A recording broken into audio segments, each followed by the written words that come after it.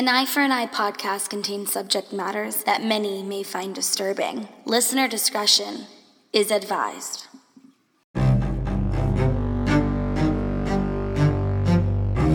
There is a hole in my heart that will never be filled until I meet them in heaven. Unfathomable pain that has lasted since December 1st, 1987. It's shocking, body rocking, stomach curling.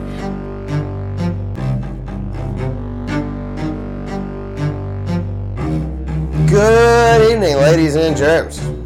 Welcome back to your favorite Eye for an Eye podcast. I'm here with my lovely co-host. Me? My name is Lisa. Her name is Lisa. If you didn't already know me. I was waiting for her to say it. I thought you guys should already know. But we just want to give you a quick shout out. Thank you so much for tuning in with us tonight. Thank you to all of our Patreon supporters. If you're not already a Patreon supporter, what the hell are you doing? Honestly, what are you doing? No, I'm kidding. Also, love the sport. Yeah. I'm kidding, but what are you doing? We're working hard for the money. So hard for it, honey. So if you could help us out, we'd appreciate it. But we also love you guys who are all sharing, who are having conversations with us, who are posting on the Facebook group. We've had some awesome conversations. And had our some Instagram. And our Instagram. Had some great shares. Some people picking out some merch. Genesee, what's up? The best of the best. I'm so happy you mentioned that. Yes, Superfly and the new hoodie. I'm getting myself one now that the weather's changing as well. Don't worry. Everybody else out there, please check out our merch page, Patreon page. Check out Murderly Network as a whole. We love you guys. Everybody out there doing work. So, Lisa, last thing I want to mention before we get started, should we tell them about the website, or? I think we should, Matt. Should we tell them about the website? All right, I think we got it. All right, tell them a little bit about the website really quick. Tell them something about the website, So, man. Matt and I are super excited to announce that we have our own website. So you no longer have to go through all, iTunes or wherever you are to listen to our show. You can go one place. All of our social media is there. All of the cases we've covered there, the sources, our merch shop, how to donate, our Patreon page. Literally everything you could ever want is on this. One-stop shop, baby. What we're listening to, I keep up with a little bit of a blog. It's eyeforeyepod.com, everybody. So that's EYEFOREYEPOD.com. That's our website. It's completely ours. It's so exciting. Love it. It looks so good so far. The bio was made by Matt because I don't have a creative bone in my body to think up a bio. But Lisa did the entire website, so because I don't have a technical bone in mine, so. So, yes, I worked really hard, and I think it turned out really cool. We're going to continue updating it, probably, for the length of this, however long this podcast's lifespan goes. So keep a lookout on that. That will be where all the updates of our show will be. I mean, of course, our social media is also where we blow that stuff up. But that also has links to our social media. So you can really follow every aspect of Eye for an Eye on eyeforeyepod.com. Like we said, one-stop shop. This is the place to go if you need anything, merch, information, website, Patreon support. Listening even if you guys want to have a little chat sesh going there, we'll have like a live blog post on there, which like people will be able to have communication directly with other listeners. That's probably, I think, the coolest thing, the function that I love. It's going to be so great, and it's going to be live by the time you guys hear this. Whoop, whoop. So we are so excited that is up and running. On toward getting money. All right, so today our case that we're covering is a little bit different.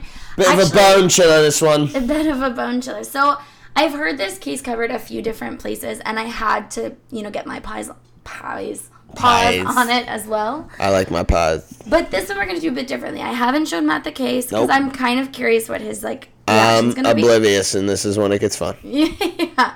So this case has a lot of twists and turns and also goes over one of my biggest fears, which I've alluded to on the show before. So a lot of this information has come from investigation. You guys don't know mine. Yeah. Put it that way. So a lot of this information has come from Investigation Discovery's Your Worst Nightmare TV show, and this is Season 2, Episode 1, and it's called Bump in the Night. So just so you know, I was watching it today and yesterday, getting all my research, and I used some articles from online. Just a forewarning, the beginning of this case, which is the creepiest part, the way things happened are kind of up for debate.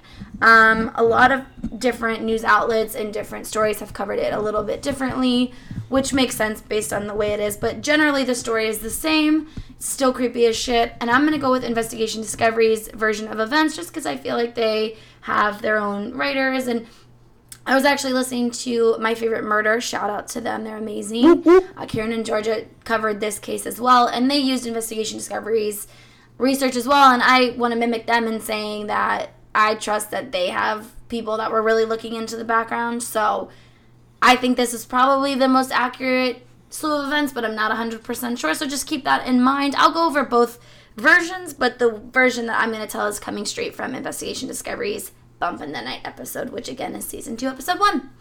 So Matt, let's get into it. Let's listen up, Lisa. I'm ready to hear this. You ready? I'm ready. Literally fucking insane, Matt. It's like, and it's not even like the goriness. It's just so okay. So let's get into it. All right, I'm enthralled. Yeah. So Matt, sisters Annie and Jessica Andrews were like any other teens. They, hung out. They were really close. They were kind of like you and John Ryan, very close siblings. Annie, being the older sister, did have to look after her sister after their mother passed away from cancer. So they were, Annie was 15, and I'm not 100% sure how old Jessica was, but Annie was the older sibling, so at 15 is when their mom passed away. Okay. Of course, they were devastated, as anyone would be at any age when, you have a parent pass away, unfortunately. Right. And the girls did take it very hard, and I think Annie was a big support system for her sister, and her sister was a big support system for her. Now, their widowed father, and his name is up for debate for whatever reason. It's been reported as Frank, and it's also been reported as Brian. I'm going to call him Brian today, so that's what his name is going to be for the show. It's either Frank or Brian? Yeah, which are two very different names. Okay. But I swear, the Investigation Discovery Channel. So you can either call me Matt or LeBron. I'm going to call you LeBron from now on. I'd prefer that, actually. Yeah, right? If everybody would now refer to me as LeBron, just so we can get that thing started where everybody gets confused between me and him. There's kind of a resemblance already. So if we could just get the name thing going, I think we could have a thing. You think he looks like a vampire as well? What were you compared to? A vampire. With a toothpick in your mouth? I guess so, yeah. If that's what LeBron is. You guys have all seen that meme of, I don't give a damn, Steph, Jeff, whoever, Cavs in 8. Everybody's seen that meme. But I'm sorry, go ahead, Lisa. Matt and LeBron and Frank and Brian. He was a bus driver who worked hard and long hours to support his family. And, of course, he's now a single parent, working hard to make sure his daughters are taken care of to the best of their abilities and, trying to support them as they're mourning the loss of their mother. Okay. So, unfortunately, that did leave the daughters home alone quite often because he was a bus driver, so he was out long days, long nights. So, they were left to their own devices. Now, in 1986, the sisters began to receive phone calls to their home from a local boy who called himself Danny LaPlante. Danny LaPlante. Yes. Interesting choice. And this is in 1986, so this was before cell phones, so you can imagine, the spiral cord phone on the walls. He's calling their house over and over and over again. Now, he introduced himself saying he was a teen from another high school who was around the area and that he had seen the girls and asked his friend, who said he knew them, for their number. So very broad, whatever, that kind of thing. Just called him up. Do you remember back in the day when we had to call people? Oh, yeah, I remember on having their to house go. phones Yeah. and ask their parents for permission to talk to them. Yeah, I used to have to ask Dave's mom to talk to him all the time, and she'd be like, he's doing his homework, Matt. It was when I was listening to this case and watching it on Investigation Discovery, I was just thinking back to when I literally had to dial up a house and talk to the mom and then talk, ask for permission to talk to them. And if they were in trouble, they weren't allowed to talk on the phone. Yep. So I just he's grounded right thinking now. back to that. So I'm just imagining Annie's in the kitchen, on a twirly cord phone, just talking to this boy. So he said he was a teen from another school, like I said, and he told the eldest, who was Annie, that he was the captain of a football team, that he was very successful in school, and he was tall with light hair and light eyes. So he kind of talked himself up as this dreamboat character, kind of high school dreamboat guy. Dreamboat, just your jock. Stereotypical jock who's hot, gets all the ladies. And they began talking every single day on the phone. And Annie grew to really fancy the mysterious teen who had been calling her on a daily basis. So it seemed to keep her distracted from her mom's passing, and it helped keep her in good spirits after everything that has gone on with their family. And her dad worked long hours, so it helped kind of keep her distracted. She wasn't, sitting in her thoughts with her sister. She was talking to this boy, and they thought it was so fun. And, of course, she's imagining this Brad Pitt-looking guy who's calling her. So after several weeks of these phone calls back and forth... Do you like catfish, Lisa? Good thing you mentioned that, Matt. Good thing you mentioned that. I just had a thought, but go ahead. So after several weeks of phone calls, Danny eventually asked Annie out on a date to get ice cream. Again, your typical like run-of-the-mill date when you're that age and that, that time frame. I wish people would do that more now, but I guess people still go out for ice cream as a first date. Oh, hell, I take girls out to dinner and then ice cream. Yeah, you do the whole thing. I do the whole thing. She agreed and seemed super excited to meet the boy she had been flirting with over the phone for weeks and weeks and weeks, and she was ready to meet him finally. They went out for catfish. Yeah. So finally, Matt, the day did come. The doorbell rang, Annie was getting ready, ran down to the door, and to her dismay, standing in front of her was not a tall blonde. He was not a football captain. He was not this tall, muscular man, or a young guy, I guess. But instead, he was a short, lanky boy with dark hair and dark eyes and had an acne-covered face. Imagine her sadness. This is what we call a catfish. Catfish, ladies and gentlemen. This is a catfish back before social media. Yeah, before catfish was a coined term here. Mm-hmm. Of course, Annie was upset, and she tried not to let it show. She was a respectful girl. She was raised right. She tried to not be too negative about the fact that the boy standing in front of her was the exact opposite of the boy who was described to her. See, here's my thing. I have a lot of respect for her for that, but I would not have reacted the same way. What would you have said, though? No, if you do that to me, I don't like surprises. No, I don't fuck with surprises. I tell people all the time, I don't want a surprise birthday party. If you want to throw me a party, just tell me. I'll show up. Speaking of which, his birthday is tomorrow from when we're recording this. Happy birthday to Matt. Thank you. Or LeBron. LeBron, please. LeBron, to those who don't know. But like, really, how would you react? Would I'd you be like, pissed. get the fuck out of here? Yeah, I'd be like, get the fuck out of here. You would say that to a girl who's like just gone on the courage. Well, to first of leave all, the house? no, let me just say this. I guess it's different with a guy and a girl, though. Also, let me just say this. I am not an internet communicator. I will never just DM someone I've never met and talk to them via the internet. Never. So if you're one of those people, get prepared because that shit will happen to you. I've never in my life done that. I don't just DM girls. I don't just DM or Twitter message or do any of that shit to anybody because, and I'll tell you another thing, guys. If you want a piece of advice, never, ever, ever get a phone number from someone else that's not the female herself. Yeah. If you do that, you are a fucking loser and you deserve to have the police called on you, even if she doesn't go that far. But my point is, I would never put myself in that situation. Now, here's the thing.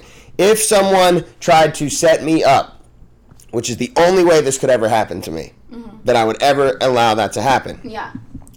I would be pissed. I would. I don't like surprises. Would you be mean about it, or would you? I would. I would be mean about it. Right. I'm gonna embarrass you. You should never do this to somebody. You should never do it again, and you will never do it to me again. That's damn sure. Yeah. I'm not gonna sit there and have lunch with you and act like, oh well, what do you do for a living? Nah, bitch. You told me you were a 5'8" gorgeous model, and you walk up here and you're 5'2", and no, I should actually say I like short girls, so that'd be okay.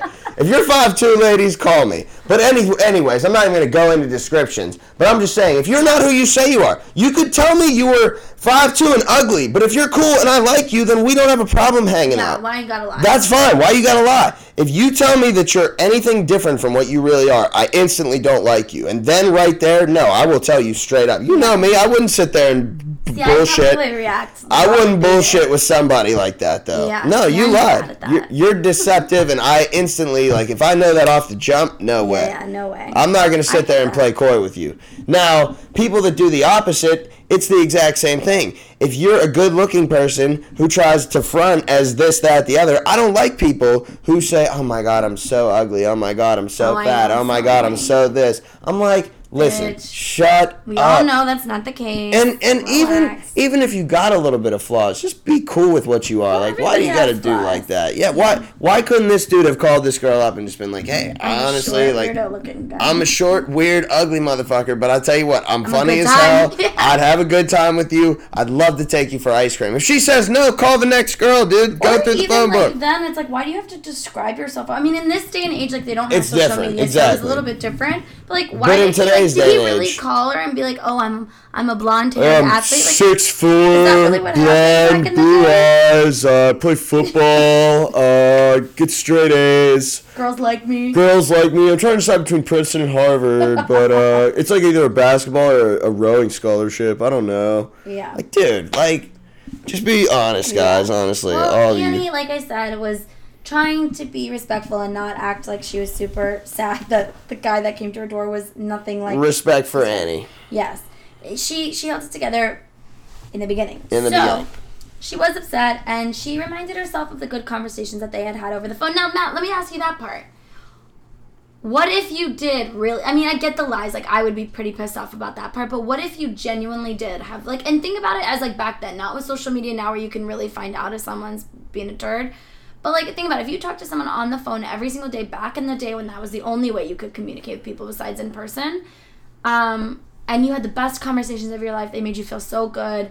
Even though they describe themselves as this model-looking figure, if they showed up at your door, would you... I mean, you'd be pissed, of course, but would you still not give them a chance? No. Overall, no, I wouldn't. Overall, you're still deceptive. Yeah, like, you're your so whole liar. mission from the jump was to make just me a lie. think differently about you than you Yeah. really are. And I don't like people like that. Yeah, I'll I tell you agree. outright.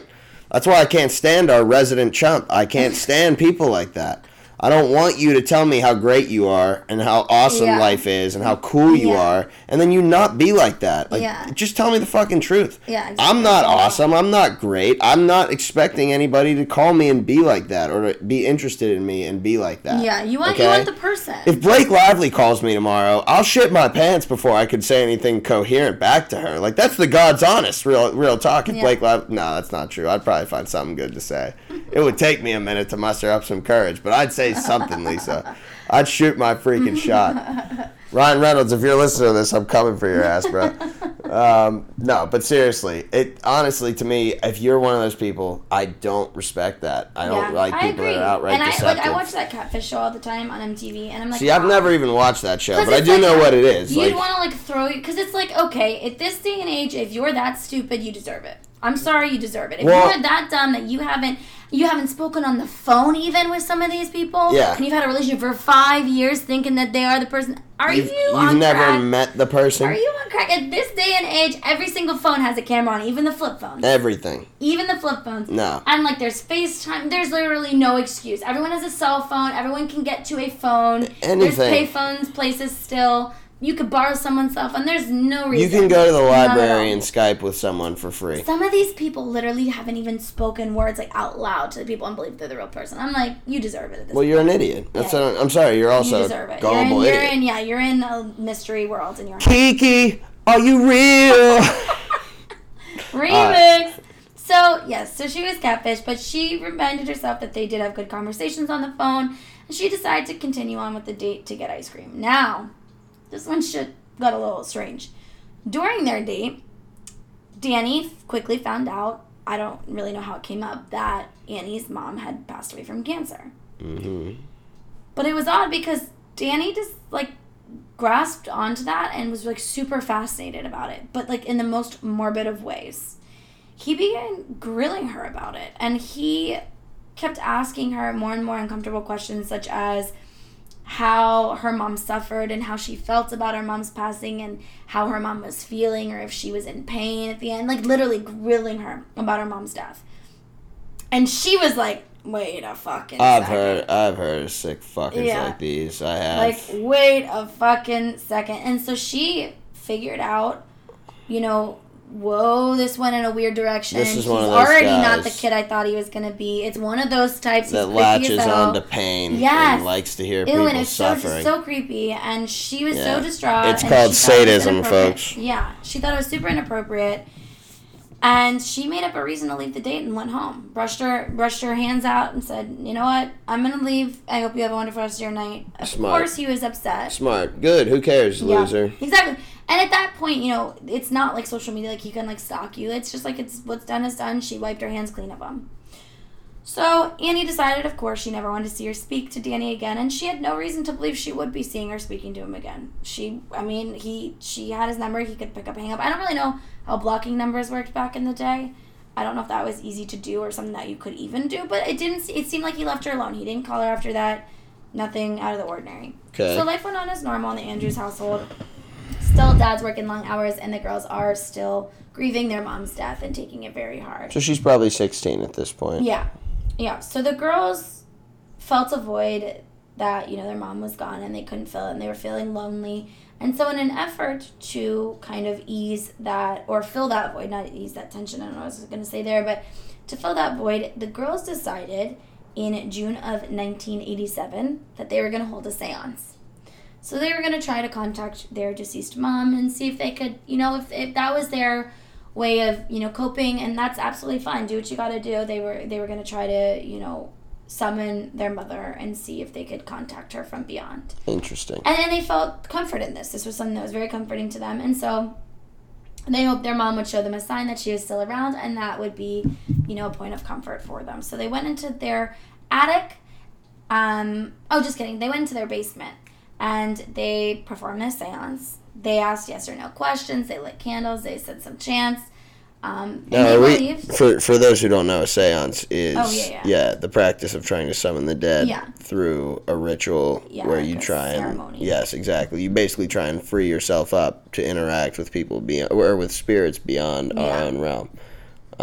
But go ahead. So I'm sorry. Yeah, no. That's exactly what they did. And so, just wanted to clarify for those that aren't familiar with what a seance is. And they were in their basement doing this, and they really did believe. I think it doesn't explain exactly how they did it, but in the investigation discovery reenactment thing of it, they were holding a necklace and asking yes or no questions, and it would swing, that kind of thing. Mm-hmm. So they really did believe that they were contacting their mother and that they were getting this response. And I don't know how I feel about that. I've been to some haunted places. I've done some things where I've felt. I felt that presence. Yeah. But I don't know if you can just sit down out of the blue. If we turned off the lights right now, I don't know if we could summon people or not. I'm not really sure how I believe it works, but I do believe there's a way that people have come back or contacted. Yeah. But I just don't understand exactly how or what brings that about. I've seen things and I've experienced things that makes me believe that if you are open to it and you're willing to have that type of encounter and you're willing to go ahead and do it, and you really have to open yourself up to it. It's not like you and I couldn't just sit here and be like, come at me. Yeah, come, hey, anybody out here, hello. Wait, Matt, what was the case we were covering? Fucking Conrad. Do you remember Michelle Carter's case? Yeah, Michelle Carter. And the fucking lights went off, and all this shit happened. All that shit scared happened. the That piss was weird. out of me. Yeah, that was a weird occurrence. That happened 3 times. That was an occurrence that I would tell people about. We were interacting with some weird shit talking about that. But now, if you and I were to go sit in that closet, turn off all the lights, open up maybe 2 candles, sit there. And honestly, you have to pretty much divulge yourself from all else and just really clear the mind. You need to know who you're contacting. You need to know how to get in touch with them, what to say. They say that you have to say the right thing to interact with the dead. And I don't know what that is, but I've just, I've heard things.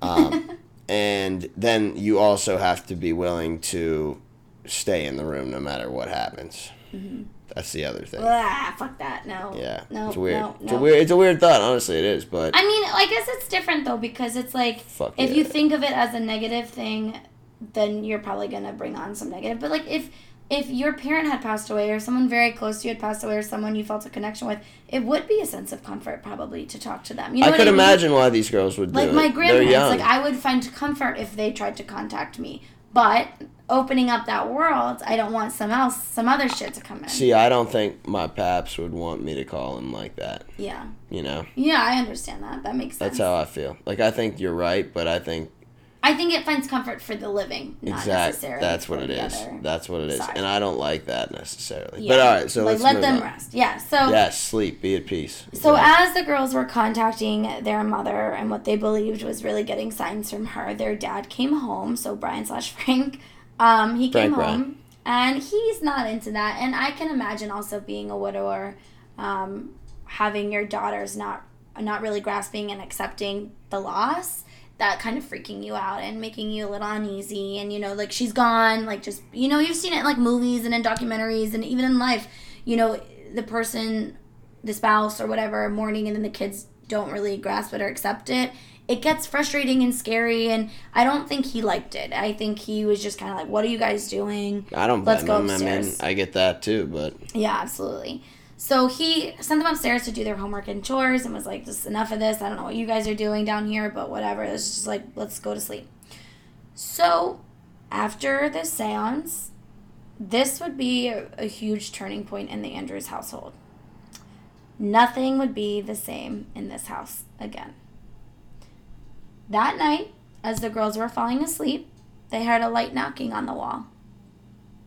So just like a tap, tap, tap, like real light, like... Believing it was their mother trying to contact them after they had done the seance, the girls excitedly knocked back. And they went back and forth like this. Like, they would ask the wall questions. Like they were very specific to say, like, yes or no questions only. So, like, 1 knock for yes, 2 knocks for no, or whatever. And they would ask the wall questions, and it would knock in response. What? And they would knock back. Yeah, it's so creepy. Just you're going to shit your pants all over the place. So... Let me get some napkins. Yeah, so you're going to need, like, Depends, not napkins. So they were excited. They thought that, you know, the seance worked. You know, they believed that this was a good spirit. This was their mom contacting them, communicating with them. They were super excited. They weren't scared. That's the point. They weren't scared at first. Okay. So, yeah, so I would probably shit my pants from second one. Yeah, I'd be a little nervous. But I guess if you're expecting some kind of response like that, you're comforted by it and not afraid by it, which would be a nice way to live, because then you wouldn't be scared by this kind of stuff. But that didn't last very long, Matt. So this went on for some time, and, you know, they would knock at night, and the knocks would come back, and they would knock at night, knocks would come back. But eventually, the events that continued in the house became increasingly, had more of a sinister tone. So the little taps that they once heard became loud banging. The girls started to notice things would go missing from their home, or furniture and other items would be moved to completely different places that they had left them. Lights would be on that they were sure they had turned off, or they would flicker on and off. This made the girls decide really quickly that the spirit that had been haunting their house could not be their mom, as their mom would never intentionally scare them. Because instead of these light, like, calming knocks, it's like these loud bangs on the wall. Like, scary. You don't hear that even if it's a real person. How long did this go on? Months. Wow. Months. So, due to their father working long nights and through the day, it seemed he was never around to witness these spirits. That was my question. Where was he the whole time? No, he was never around. Okay. They told their dad that night that he had walked in on them in the basement, that they admitted eventually after, like, this started to scare them. Instead of comfort them, they admitted, you know, that night that you came in, we were doing a seance to contact Mom, Mm-hmm. and now we believe we've beckoned something that's more sinister, that's more scary, that's, you know, trying to harm us. And their dad pretty much was like, you guys are just mourning, I understand, but this is not the way to do it. You're just hearing things or making this up. And he said there's going to be no more talk of ghosts. And he was just pretty much, you know, thinking that his daughters were grieving their mom and let their imaginations get the best of them. They really wanted to believe that she was contacting them, and then their imaginations kind of ran wild. However, like we mentioned, the noises and strange occurrences only seemed to happen when the girls were home alone. It was never when their dad was home. And this was often because their dad did work long and hard hours and random hours because he was a bus driver. Mm-hmm. And so the girls were often left to their own devices. Now, Matt, one day they were in their living room and they were about to put on a movie, and this was back when VHS was the thing. You know, you had to rewind and, you know, put it in. So while it was rewinding, they went into their kitchen, poured a bowl of Fiddle Faddles. You know what those are? They're like peanut butter, like chips shit. I don't know. It's like candy. Okay. It's kind of like popcorn. I've never had them, but I know that they're like some sort of kind of candy like that. Pulled a bowl of Fiddle Faddles, left them in the kitchen, went back to check on the rewind status. Went back into the kitchen to grab the Fiddle Faddles. When the movie was ready, they were gone. The bowl was empty. What? The bowl was empty. And so they freaked the fuck out. They were just like, wait the fuck a second. Like, we know for a fact we just filled up that bowl, and now the bowl has moved a little bit, and there's no more Fiddle Faddles in them, and this is just a fucking mess.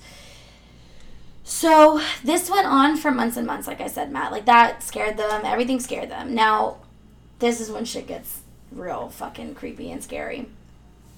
One day in early 1987, as the girls were watching TV in the living room, they continued to hear knocking. Except, this time it didn't sound like it was coming from the walls. It sounded like it was coming from their basement. So, scared as shit, but of course curious as hell. Yeah. Annie entered the kitchen and grabbed a knife and told her sister that they needed to go downstairs and find out, once and for all, what was making these noises. What, like, scary ghost or whatever the hell was making these noises. Jesus. So they slowly made their way downstairs to the basement, unsure what they were about to find. And as they got to the end of the steps, they looked around and saw nothing. No ghosts, no noises, no shadows, nothing. However, when they turned back around to leave the basement, they saw on the back wall what they believe, written in blood, said, they saw a statement that they believed was written in blood, and it said, quote, "I'm in your room, come find me," end quote.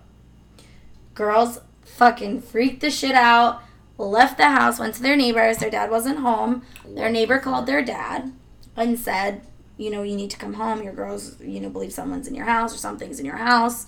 You need to come home. So they were crying and shaking with their neighbor, and they called their dad and told him about the message on the wall, and he raced home to meet the girls, and they called the police to investigate.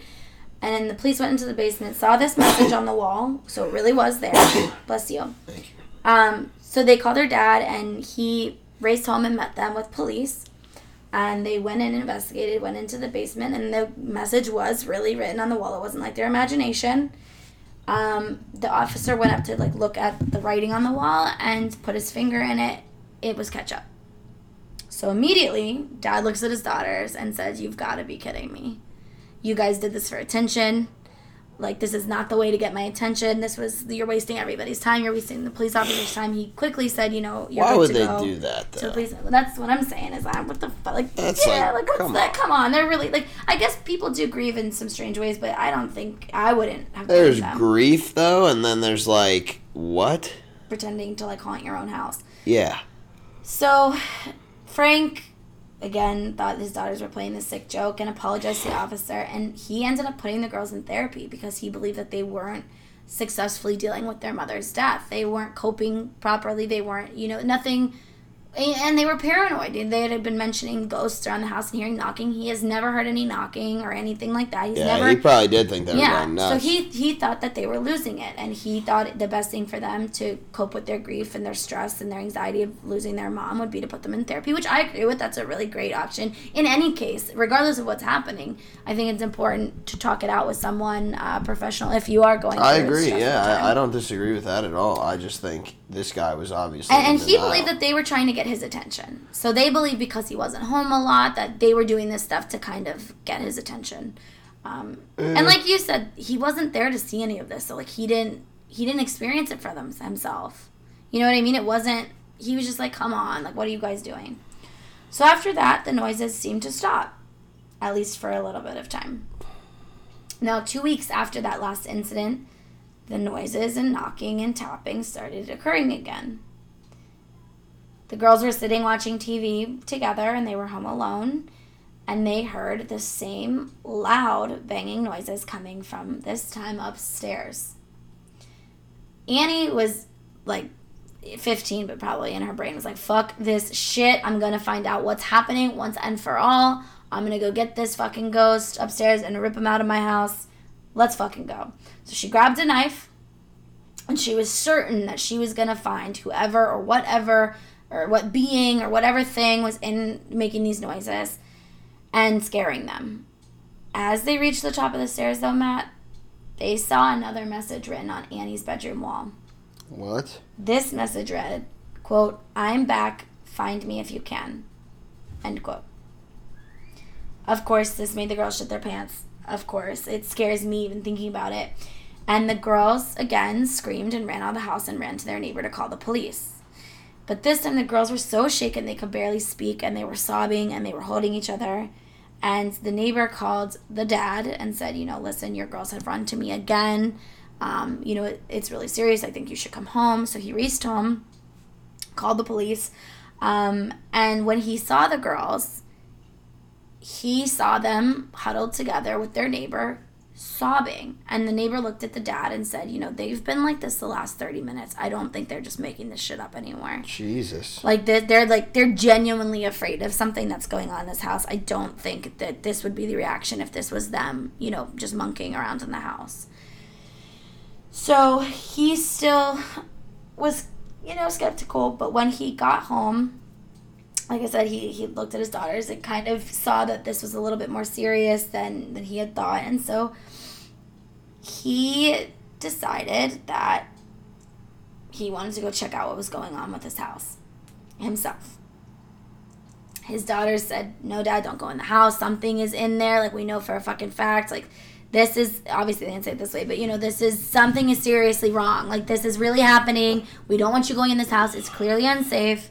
But he decided to go in anyways. And I'm telling you, Matt, this, literally all sounds like a giant joke. But I was going to say, it all sounds like a horror movie. I know. But this is real. But it's real. Where did this take place again? Remind me.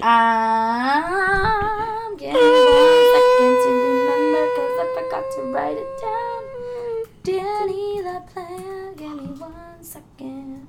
He is from the great place of Massachusetts. Townsend, Massachusetts. That's where this happened. Townsend, Massachusetts? Mm-hmm. It's like Townsend, Massachusetts. Oh, okay. I thought, towns in Massachusetts. I thought you said. I was like, what? No. So, Matt, Frank decided to finally check out. Well, before the police came, he decided to go to the house and see what was going on. Well, walks up to the house, and upon getting to the front door and opening the front door, he realized every single TV in his house was turned up full blast. Full volume. Full blast. And he looked back. I mean, in the dramatization, he looked back and said, did you guys do this? Did you? I mean, obviously they didn't, but he was just like, is this something you did? No, of course not. And the neighbor even said when the girls originally ran to him, he kind of walked them back to the house and they were too scared to go near them, but he didn't notice any TVs on or anything. That wasn't like that when he had walked up to the house a little bit earlier. So all TVs were on blasting. And of course, this gave him pause, but he went in the house to figure out what the fuck was happening, ready to fucking go, ready to, freak out. He immediately, upon entering the house, saw 2 champagne glasses filled with champagne sitting on the counter. So his daughters are underage. I don't think we're drinking. They were pouring it, yeah. I don't think that was something. So he was like, what the fuck? Someone is in this house. Something's happening. What the fuck, He heard someone walking around upstairs. He's heard, banging and noises coming in from upstairs, which is where the girls heard the noise and saw that message. So he walked upstairs. When he walked upstairs, he saw a new message on Annie's wall, and it read, quote, "Marry me," end quote. Brian walked into the room further and saw a picture of his deceased wife pinned to the wall with a knife. So he's shitting his pants. I mean, I'm shitting my pants at this point. I already know what happens. What? Now, he's looking at this picture of his wife. He's seeing these words that say "marry me" in the ketchup blood. I mean, it looked like blood, but it was ketchup. Still, it was still ketchup. Whatever, I mean. Scary, nonetheless. This is in Annie's room. This is in... No, at this point, this is in his room. Annie's room said the other shit, but, he walked up and went and saw this message in his own room. Jesus. Well, Matt, he noticed something moving in his peripheral vision as he was, looking at this picture of his wife that was pinned to the wall with a knife. And he turned, and there was a figure standing in a wedding dress with a blonde wig. So he's like, what the fuck? Is his deceased wife's wedding dress, nonetheless. It wasn't just, any dress. He was in this wedding dress. Turns around, and it's a young man with a painted face with war paint. So he's wearing a blonde wig, a wedding dress of a dead woman, and his face is painted. And he turns around, he's holding a hatchet. The man started towards him, and Frank ran out of the house and made sure to close the gate behind him and the doors behind him to make sure the person, he would see if he walked out of the house. He got out of the house real quick. And then the authorities arrived. So... And they stayed, right in front of the house, staring at the house, will be able to see, like, they didn't have, like, any other doors to leave that they knew of or whatever. So they were just watching the house to see, like, from all angles if anyone was about to come out. Was somebody in there the whole time? Well, just wait. This is just so fucked up. So, it's, like, my biggest fear, again. So the police searched the house and yet again were unable to find anything. And, of course, Brian/Frank is like, no, like, I 100% saw someone. This is 100% happening. Wait, they searched the house and could not find anyone? Nope. Besides the TVs being on, the ketchup on the walls, and the champagne. That's the only things that they saw that were, like, abnormal. However, one officer, as they were searching the house, who I would say is an eagle-eyed officer, very, very attention to detail, I would say. Astute. Yeah, astute. He was looking around the house and noticed a bookshelf had been slightly moved. Because I guess you could, like, see, like, a little crack in the wall or something. Moved the bookshelf, and there was a small, like, hole, like a door in the wall. I don't know if there was, like, an actual door there, but there was a hole in the wall. So he immediately drew his gun at the door thing that was a bit ajar, and the officer yelled for whoever was behind the door to come out with their hands up. And it was like a tiny, like, crawl space kind of door. Yeah. Without incident, a young man emerged from behind the small door with his hands up. The young man was Danny LaPlante. Oh my God. He was put under arrest at the scene, didn't fight them, didn't do anything. As it turns out, the boy who had gone on a date and had been rejected by Annie had been sleeping within the walls of their house for what the police assumed was months. When they got him under arrest and got him out of the house, they searched the walls and, like, searched to see what the fuck this was. They realized he had, like, a tunnel system in the walls. Sleeping bags, they found candy wrappers, they found beer, they found some of the shit that had gone missing throughout the house. This boy was living in their walls. And then the creepiest thing is they discovered peepholes in each of the rooms. Oh my sweet Lord. Was watching it, right? It's just fucking... Matt's face is just perfect. But he was fucking creeping around in their walls and made these girls believe that their dead mom was communicating with them. And he was just watching them and just fucking with them the whole time. Oh my God. Moved around like a fucking saint. I don't know how he did it without being detected. That is one of the weirdest. I mean, like, living in the walls. Mm-hmm. The police think it was months. Like, it was like the tapping and knocking and shit had gone on for months. How? And they said that in the basement there was, like, a crawl space to outside, but they saw that there was a sleeping bag in the walls, that there was food in the walls, so they assumed that he was living in the walls. Like, he was just, like, camping out in their walls. Oh my fucking Lord. Isn't that fucking creepy? It gets worse, Matt. So... Oh God. Yeah, so he was brought up on charges on October 6, 1986, and he was put in juvenile court. I don't know exactly when he was caught. It doesn't really say, which is it's weird because the case gets worse, but this part isn't the main focus because it's not what he ended up being charged for the rest of his life. So we'll get into that here right now. So on October 6, 1986, his mother posted his $10,000 bail. So his mother bailed him out of jail and he was out. And then no one really had tabs on him. He didn't contact his because I think he had a parole officer and he didn't keep in touch. And people in the town said that he was, like, the fucking weirdest kid in the world, but he, like, enjoyed living in the woods, like, was, like, comfortable just, like, being a nomad type of guy and, like, living in fucking people's walls and shit. Yeah. So he just kind of, like, went missing. And the town's freaking the fuck out because, like, this cuckoo guy that was living in these people's walls.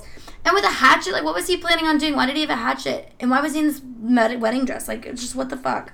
There's a whole lot of what the fuck things going on here. Namely, the fact that he had a sleeping bag in there. Yeah. Well, see, he had peepholes in every room. There's, like, different versions of the story, but that stays the same in all of them. The other version of the story with the Andrews house is that when he finally made himself known, because, like, the whole story stays the same up until the day that they caught him.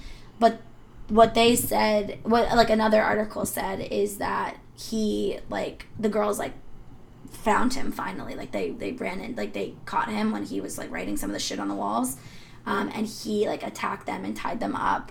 And their dad came home and he tied him up. And one of the girls escaped, got out. And that's, like, how it all unfolded. And then they found the sleeping bag and realized this guy was living in their walls. So in any case, he was living in the walls and, like, haunting this family. But what happened where he was caught is up for debate. But like I said, I trust investigation discovery. because I'm sure they've done like their due diligence and their research, and it seemed like they had like cops and sheriffs in the area like interviewed. So, and it was like real. It was like a real enactment type of thing. You know, like, it wasn't like a fake bullshit story. Wow. I was watching it today, and so I believe their version of events, and I think it's like the creepier version. But in any case, and in all of the stories, he was in the deceased mom's wedding dress with a hatchet. So all of that stays the same. It's just how they like actually confronted him. So some stories say that he held them captive, and one escaped and got help, and they caught him in the act. And one says he was hiding in the crawl space, and the officer found him. Wow. However, so we don't even know how he was caught, but either way, I mean... So he was living in these fucking people's walls. Oh, and, like, fucking Lord. with them. Like, that's so scary. Like, again, this is, like the Manson creepy crawly shit. Like, that shit scares me. Like, that is my... Like, I hate everything about this story. I just needed to tell it. Isn't that insane? But wait for this shit. Ready? So, he was kind of, like, not doing his due diligence. He was a weirdo still. He was just a fuck up. You know, he was living in the woods, burgling houses still. Like, he did the shit where he would, like, rearrange things, steal some things, and, like, people would be like, wait, like, my bed was over there. Like, you know, that kind of shit. What? So, after being released on bail, he continued, like I said, to break and burgle, rearrange things in people's homes. And on December 1st, 1987... Danny broke into the house of Priscilla Gustafson, and she shared it with her husband and her 2 kids. By all accounts, so this is what, you know, the police say, it seems his only intention in this house was to burgle the house. Like, that's why he went there. However... With the girls, he was obviously there for... To just fuck with their heads for decades. Jesus. But so with Priscilla Gustafson's house... How old was this guy? I mean, like, he didn't have a job? Like 15. Like, the same age. Like 15, 16, 17, something where like that. Where was his mom? Right. I think there was, like, some shit about, like, him being abused and stuff. But, like, it's really hard to find, like, his background because it focuses so much on this part of the case. Yeah, but... So it's, like, difficult to kind of decide. Clearly his parents weren't the best, although she bailed him out of fucking jail after terrorizing this family for months. Because he was brought up on a shitload of charges, but she bailed him out. But, like I said, the reports say that they believed originally his intention was just to burgle the home and leave.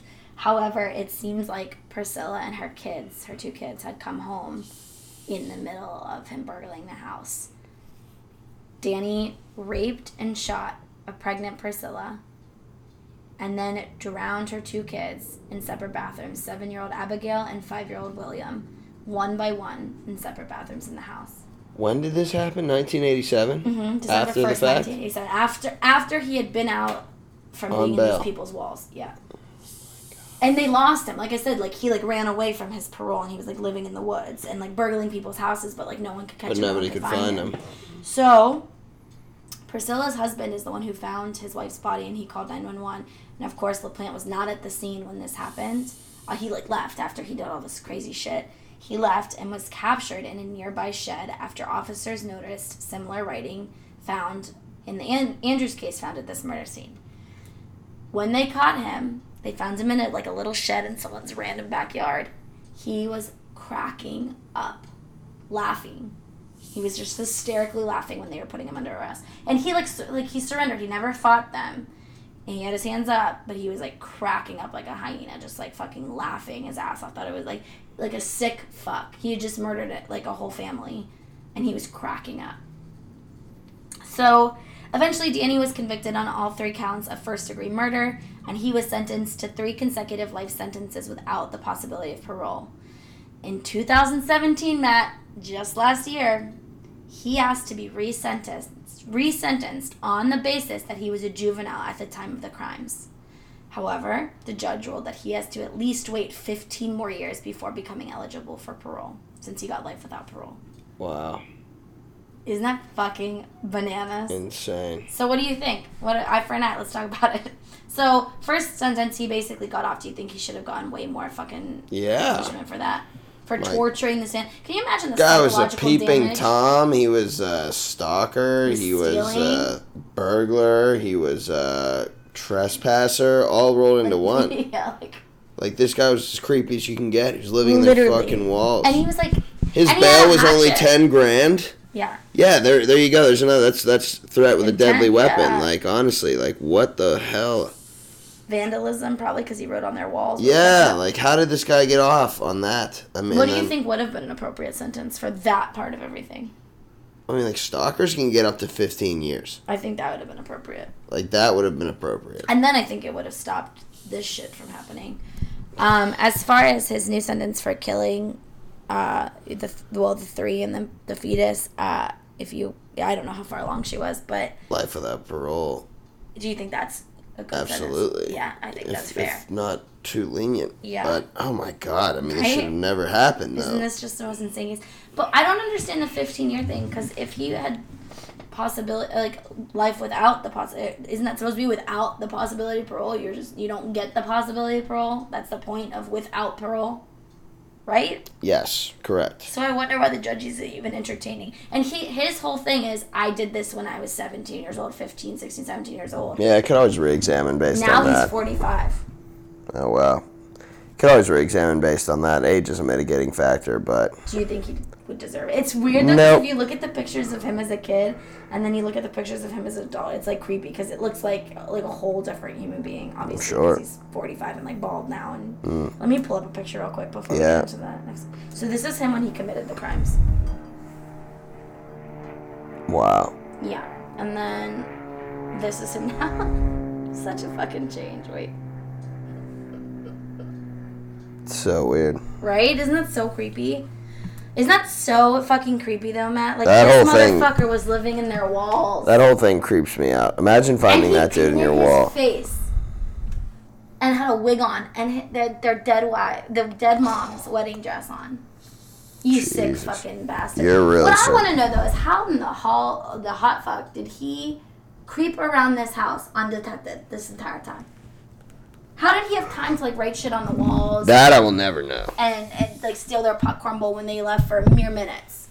And how did And how did he make like the? how did he go creep unnoticed? around? Like, he didn't have a job, obviously. But, like, he didn't go to school. He wasn't doing Yeah. anything with his life that he could just Yep. hang out in their walls. But it is also important to note that Brian/Frank did apologize to his daughters, obviously, and was like, "Holy shit, I should have believed you." Yeah, I'm an idiot. This entire Sorry. time, like, I'm so sorry. The clouds look so cool right now. It's really distracting me. But The what looks cool? the clouds, look outside. It looks really cool. Oh, wow. But Well, But yeah. You gotta see this way. You gotta see the sunset this way. isn't that insane though, Matt? Yeah, that's incredible, Lisa. Honestly, that's definitely one of the weirder ones. But I think a punishment does fit the crime for the second part. I don't think although so he committed these crimes when he was, what did we say, 40, well, when he was like 16 and now he's 45 or 40 something. Do you think he should be, wow, looks so fucking cool. You think he should be eligible for parole? I don't believe so. Do you think he would do this creepy shit again? I just think, honestly, like, for what gosh, he it's so did, I don't know if it's like life without parole is appropriate, but it just seems like there's so many weird things that this guy did that there's... Yeah, dude. He lived in someone's fucking walls. There's so many things that I'm like, okay, we don't know if he'll do that again or if that's even a possibility of, like, growing out of that. Like, And he committed a murder also. That Oh, was yeah. also a big part of it. Isn't that just so fucking creepy? yeah, it's a weird one. That's a weird one. So that is why we say lock your motherfucking doors, get your alarm systems ready. Yeah.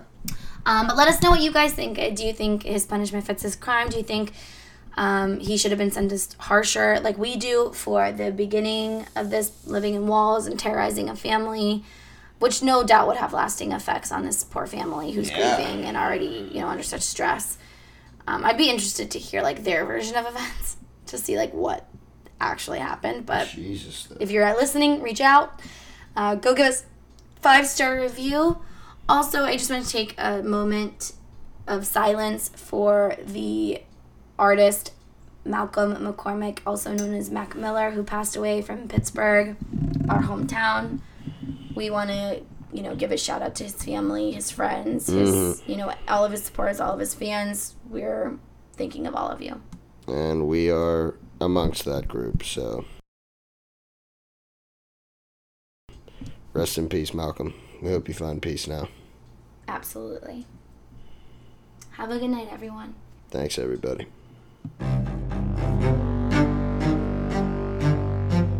33-year-old Priscilla Gustafson, who was pregnant, was raped and murdered in her home in Townsend. Her 7-year-old daughter Abby and 5-year-old son Billy were drowned in the bathtub. The killer, Daniel LaPlante, was 17 years old. He was sentenced to 3 consecutive terms of life in prison. But a recent Supreme Court ruling means he must now be resentenced, since he was a juvenile at the time of the crime. But I am truly sorry for the harm that I've caused. Today, LaPlante stood and faced the judge, not the victim's family, as he stated his sorrow. But the family isn't buying it. Priscilla Gustafson's husband, Andy, remarried in the years after the murders. He passed away several years ago. But today, his second wife spoke on his behalf. Mr. LaPlante extinguished Andy's family for no apparent reason, sidelined his career, sent him into bankruptcy, ruined his health, and left him a shell of a man for a very long time. So Daniel LaPlante, for the murder of my sister Priscilla and her unborn child, I forgive you. Priscilla Gustafson's brother said today he forgives LaPlante for all 3 murders, but he made it clear to the judge, forgiveness is a spiritual thing. It is not a get-out-of-jail-free card. Resentencing will happen in the morning.